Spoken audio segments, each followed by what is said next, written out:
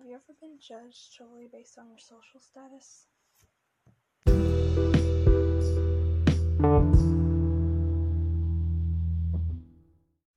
In the novel Persepolis, the author Marjane Satrapi shares the story of her own childhood.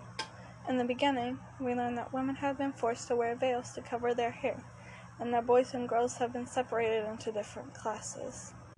Then we find out that Marjie's parents are taking care of a girl named Mary.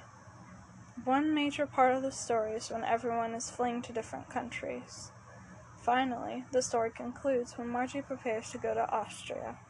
The author reveals her own point of view, that it was unfair to judge others based on their social class.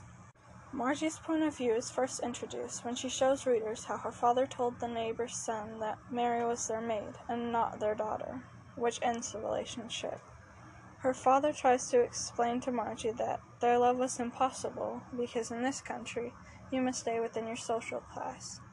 Then Margie gets upset because she doesn't understand why or how one's birth determines their social class. This shows us Margie's point of view by revealing how she was upset with her father after finding out what he had done. Overall, this moment captures how different she and her father's views were. Additionally, this point of view is revealed when Margie's father picks her up in his Cadillac. The author writes, "Finally, I understood why I felt so ashamed to sit in my father's Cadillac." For clarification, she continues, "The reason for my shame and for the revolution is the same, the difference between social classes." The quotation reveals that Margie has realized that her family is more in the middle class, which means they are slightly more or less economically advantaged than others, and also shows that she doesn't like the fact that people make assumptions about others formed entirely because of their social status. In conclusion, Margie's point of view shows that she believes it was unfair to judge others based on their social class.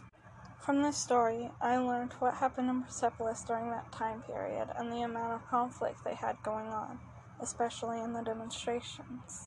My experiences are different because in America, during this time period, people aren't that quick to judge people based on their social status.